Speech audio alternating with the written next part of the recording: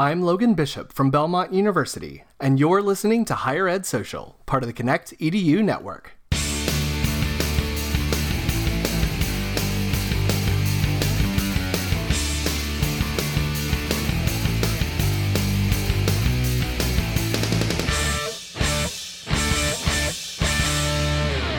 Picard was like really awesome. Like it's really great.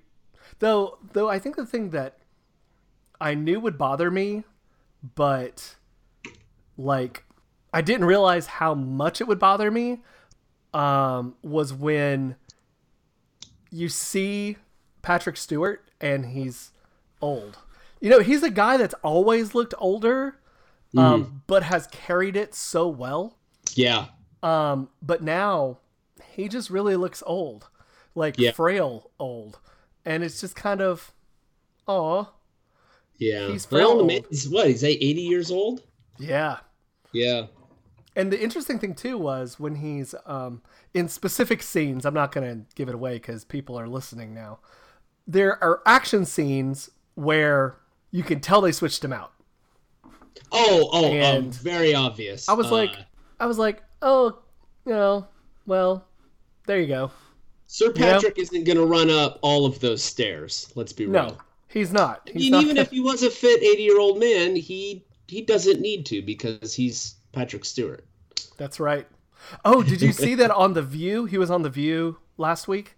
Yeah, I saw the Whoopi piece. Yeah, I was like, aw. Yeah, that's cool. I'm looking for. I think they'll phase in next gen cast members at however many seasons go on. So like if they hit 3, like we would have expected to see all of them. Yeah, we'll get to Barkley at that point. You know what though? Just give me Gowron and I'm good. I need Crazy dead. Eyes Gowron. He's dead. Yeah, I know. Wishful thinking. I was about to say, he can't. Spoiler alert: he died in Deep Space Nine. Years ago. Yeah, 2 decades ago. I can't believe Deep Space. It's been that long. Oh my goodness. Somebody told me the other day, "Wow, Picard is it's the best Trek since Deep Space Nine," and I was like, "Have you seen Discovery?" And maybe I'm one of those weird ones that has enjoyed Discovery, but I've enjoyed it. It's been great. Yeah, it has been, and it's nice kind of shot in the arm for the franchise. And here's the thing, though. I with maybe the exception of the original series, the 3rd season is when Star Trek's don't suck anymore. That's right. That's right. And with I think Discovery like really started to get it right in the 1st season, and then the 2nd season they really like hit their stride, and then now we're to the it should be good now season, and right. I'm really excited to see where it goes. So well, the short treks are pretty good too. Yeah, they are. The Tribble one is amazing. The Tribble one was fantastic, and we're still seeing a lot of Pike. Yeah. So if Pike and his Enterprise crew don't get a show, I'll be disappointed. I think there's not a short trek, but there is something that is tied to Picard somewhere out there that I haven't watched yet. It's Children of Mars. That's a short trek. Yeah. Yeah. I need to go watch that. Watch Children of Mars first and then Picard. I will. I'll go back and watch that. But I've anyway, seen Picard twice already, but so I'm working on the 3rd. Yes. I think we should probably introduce you now because, Star Trek. So anyway, guys, that's our short little half pod about Star Trek Picard. Stay tuned for more. If I can get another guest to talk to me about it. So RJ, why don't you introduce yourself? Sure. Hi, everyone. My name is RJ Thompson. I wear a lot of hats. Today, I was wearing the Associate Director of Student Engagement hat in the business college at the University of Pittsburgh. Ask me tomorrow. I'll be doing that. And adjunct teaching an interactive design class at Point Park University in Pittsburgh. And then you ask me Wednesday night, I'll be at Pitt, but then I'll also be teaching a class. So I don't know what Thursday will bring. Hopefully a beer. That'd be great. Yeah, beers are good. Beers are good. I know for tomorrow, I will be wearing like several hats myself, but at the end of the day, I'm throwing axes. So that's Nice. a thing. Yeah, I'm in an axe throwing league, which sounds as fascinating as it is, and very hipster, or as a friend of mine calls it, hipster darts. So I see that as like you get the catharsis out of it, you know. oh yeah, it is a stress reliever. Yeah. But it's also a stress maker. Stress and release. So the problem is that where it's less effective is that usually when you throw it too hard, it doesn't stick to the board. It doesn't go in unless you're like really, really good. And I'm not really, really good. So, yeah, it's more of a, I'm not thinking about anything else but throwing a piece of metal attached to a piece of wood at another piece of wood. So I really want to try that, but I'm also afraid that I will be the one person in history to injure themselves doing that. You're probably not the first. There are plenty of YouTube videos. Probably not the first. But it's really hard to hurt yourself. I'll say that much. Yeah. Like you really have to do something stupid. And yeah, and usually it's like not hitting yourself with an axe. It's like touching the board or touching the blade. Like those are the kinds of things where kind of incidental things that you're not consciously paying attention to. Right. Like a board that is very splintery, you probably shouldn't rub your finger against it. Because I don't know, people have been throwing axes at it all day and it will probably stick you somehow with a very nasty 3-inch splinter. I have not actually done that, but I'm sure someone has. So for my creative people out there, as he was explaining this, if you were mentally imagining that as, you know, the splinter creating that puncture, and then I could just imagine the collective groan, like, oh. Yeah. Yeah. That's why I tried to over-exaggerate it with a little hyperbole. Of course. But, you know, I probably made it worse. Man, I might have to put a warning at the beginning of the show. Are we not here to entertain? So, how did you end up where you are? That is a question that I tend to ask a lot of, well, pretty much everybody on the show, but I always find it interesting how people end up where they are. And, you know, just from what I know of you, it looks like you took an interesting road, I guess, to get to where you are. Yeah, I definitely took an interesting road, and I'm happy to elaborate on all of this. But for the time being, I'll kind of give you the basics. So I'm a graphic designer by trade and by virtue of academia. I actually started doing graphic design when I was 11 years old. I'm 34 now, so you can sort of do the math and figure out how long I've actually been a practicing designer. But yeah, I started at 11 and did graphic design, animation, web design, video editing all through high school. And I walked into an associate degree program, got my degree there, and then went back to school, got a bachelor's, and that's really kind of where my career started. Shortly after graduating from there, I started working for Heinz North America in Pittsburgh. So when you guys pick up a Heinz ketchup bottle, be it glass or the upside down plastic ones, and you see the vine and the tomato on the Keystone label, I was a part of the team that did that. That was actually a cross-ocean sort of collaboration between Heinz Europe and Heinz North America. Can I ask a cynical question? Please. How many focus groups did you go through for that vine? Great question. I can't tell you how many focus groups, but we definitely went through like 500 different versions Of course. easily. So I worked for them for 2 years, and this one day I saw there was a portfolio review at a college downtown, and I decided to go. And I went on my lunch break, and 2.5 hours later, I'm still there reviewing portfolios. And you can imagine I got a pretty stern talking to from my art director when I got back. But his complaints fell on deaf ears, because it was at that time I realized, like, I need to go get my graduate degree, and I need to really take a hard look at teaching, because I was so in the zone, and it just felt like the most comfortable place I could be. So Why? Just curious. there was I've had the benefit of having had some really great teachers in my life, and I saw that the impact that they had on me, and there's just something about reciprocating that was important. But also, at that time, I wasn't really keen on sitting behind a desk all day. I had a lot of energy and enthusiasm and creativity, and I just needed to get it out there into the world. And I've always been an ambitious person, sometimes to a fault.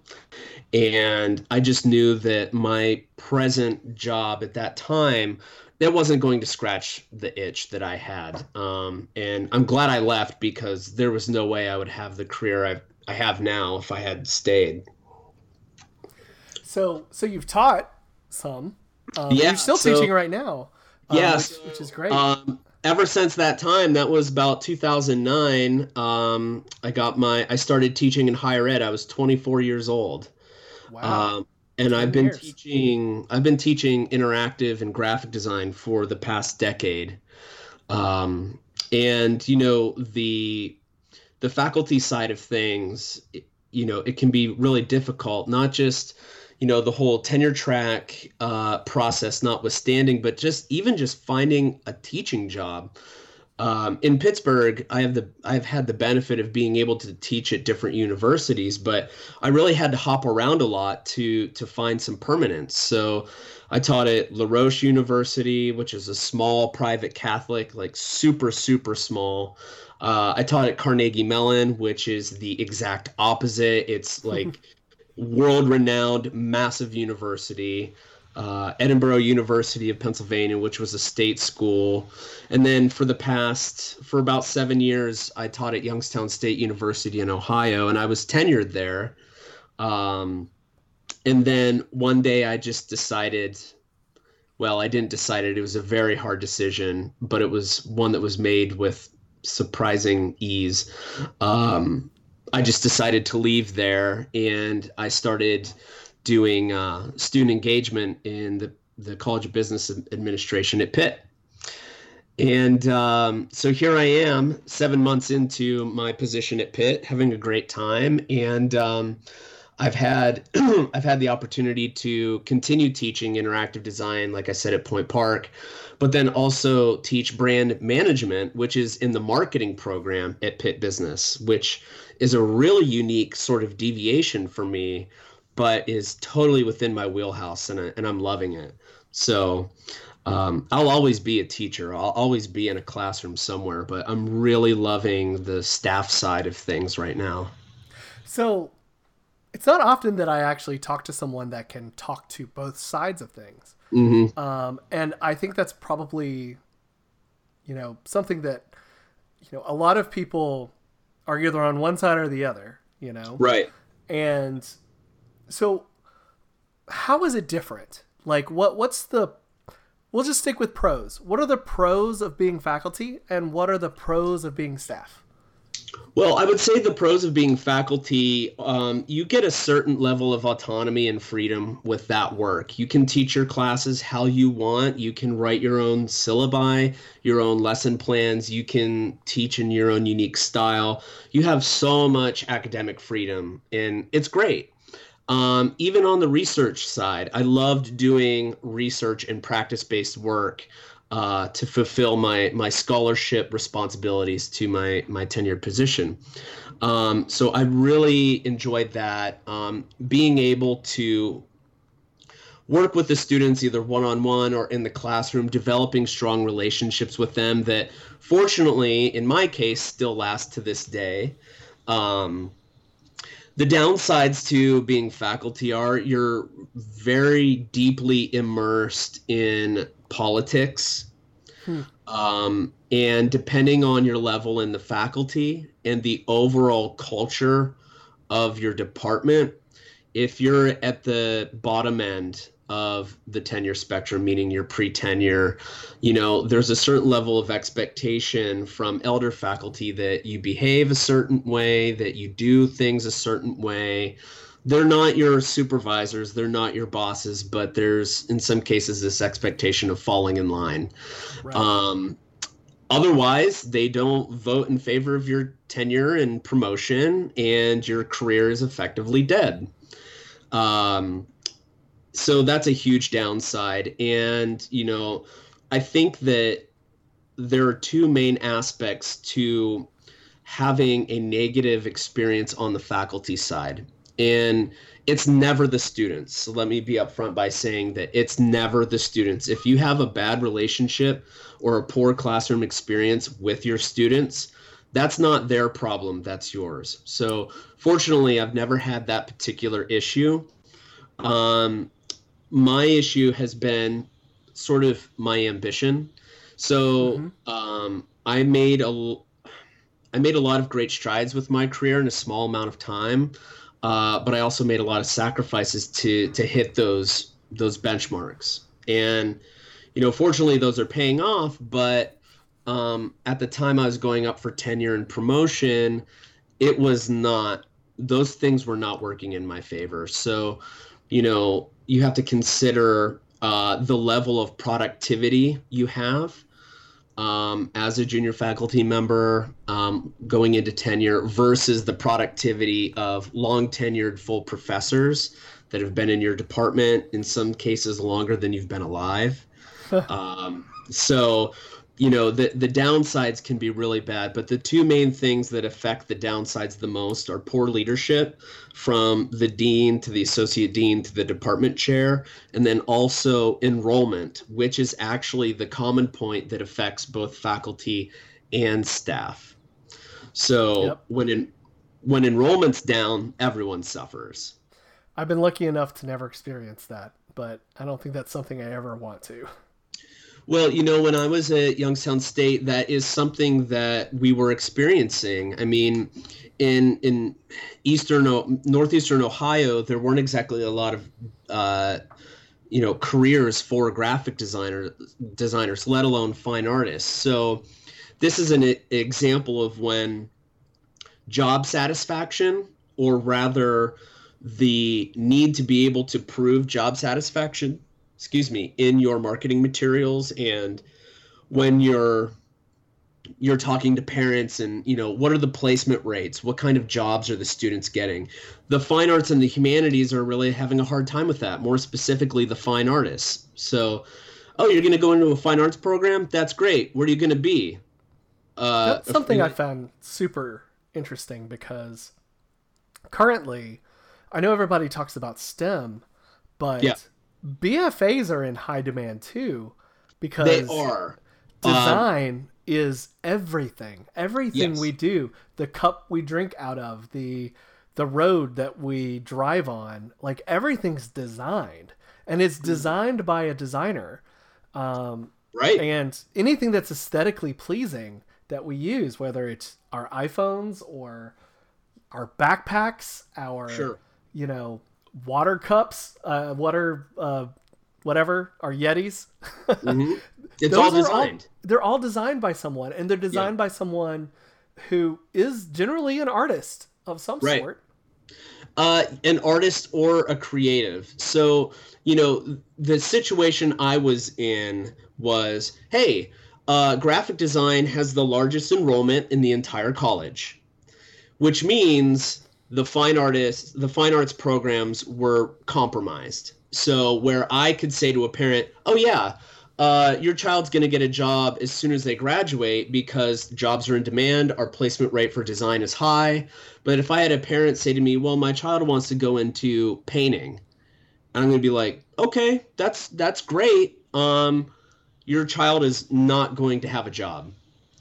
Or at least there won't be a quick turnaround on a position. And even what is that position? It doesn't mean they're painting all day. If they're in the arts field, it probably means they're going to be a docent, or they're going to be some program coordinator, something like that. So they won't actually even be painting, but they would be in the art world.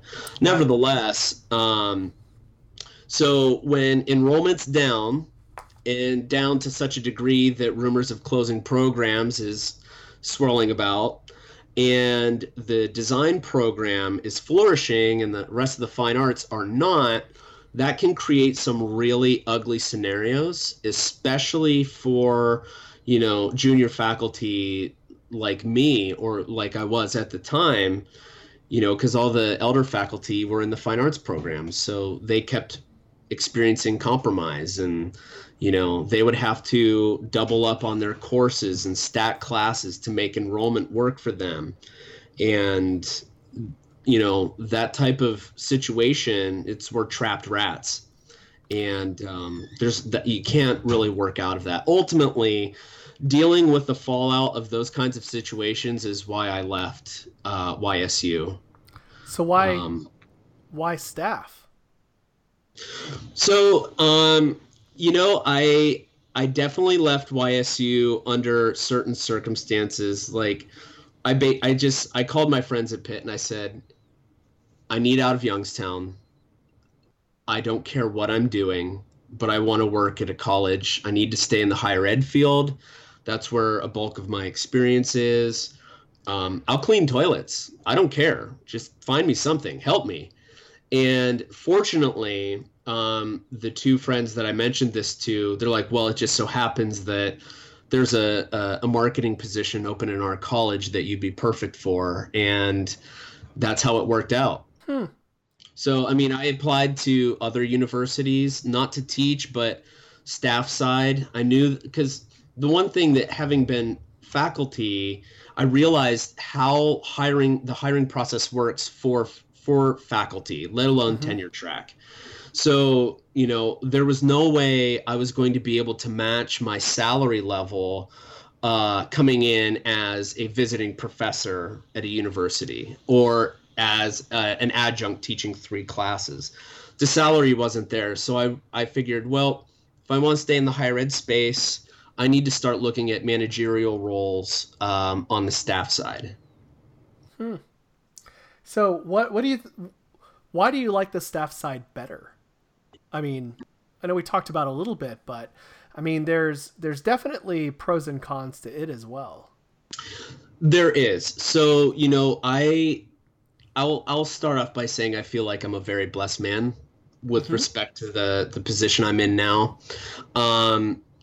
So I came in as it's called a admin 3. So I'm like one step below a director right now.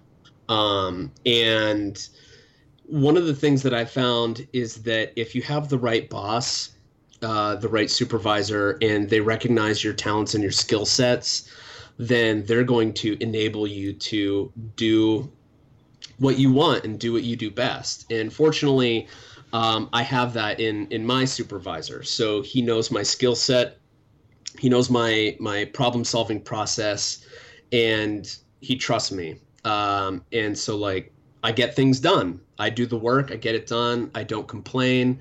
I just keep moving forward. So the work ethic that I developed as a researcher and tenured faculty, I brought to the staff side. And one of the things that I realized is that that work ethic and that problem solving process is very compatible to the staff side. So I'm very efficient and I'm able to get things done very quickly. But because I also came in with all of this teaching experience, I also know how to work with those that are underneath me. So I myself don't actually have any direct reports. I'm kind of on an island, but I work with various other teams, study abroad, career development, another marketing team in the graduate school, and I'm able to use that teaching sensibility to work with them productively, but then also cultivate trust by saying like, hey, if you have some ideas, let's brainstorm and figure these things out. And I found that on the staff side, the people that I work with have found that to be a very palatable and engaging thing for themselves, and they're able to push themselves a little bit further.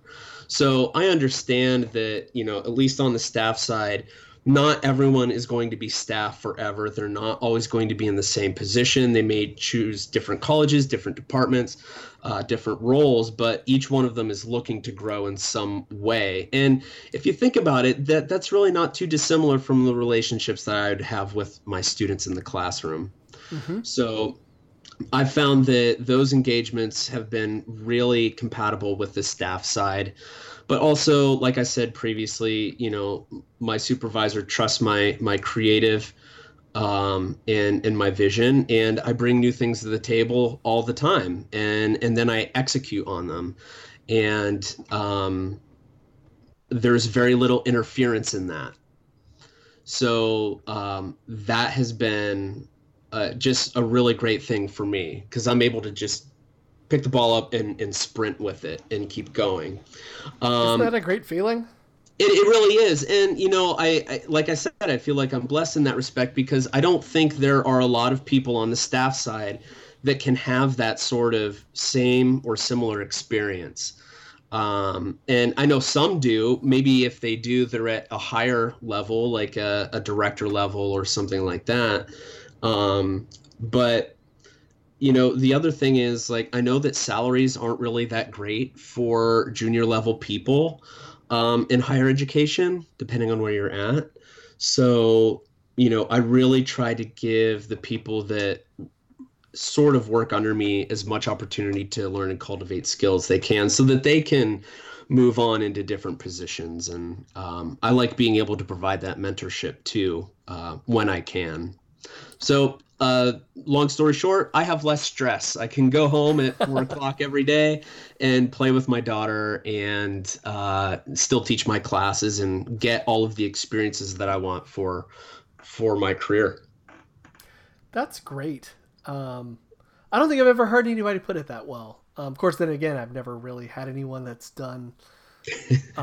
We've had folks that are doing both at the same time, but we've never had anyone, I think, that's really tenure track or was tenure track and then, moved over to the staff side of things. Usually it's the other way around. Usually it's, staff moving to the to the faculty side of things. So, there's a phrase I use with everyone, and it's more of a methodology. But I like to say, when other people zig, you zag. So where all staff people are becoming faculty, of course, I'm the one person that comes from faculty to staff. So I have like these very weird paths around my career. And to those that are staff and are getting their advanced degrees and pursuing PhDs and things like that, more power to you. I think you'll find that after you graduate and you're ready to start looking at the staff side of things, the faculty side, it's a whole other world entirely. And it's one that the staff side experience may not prepare people for very well.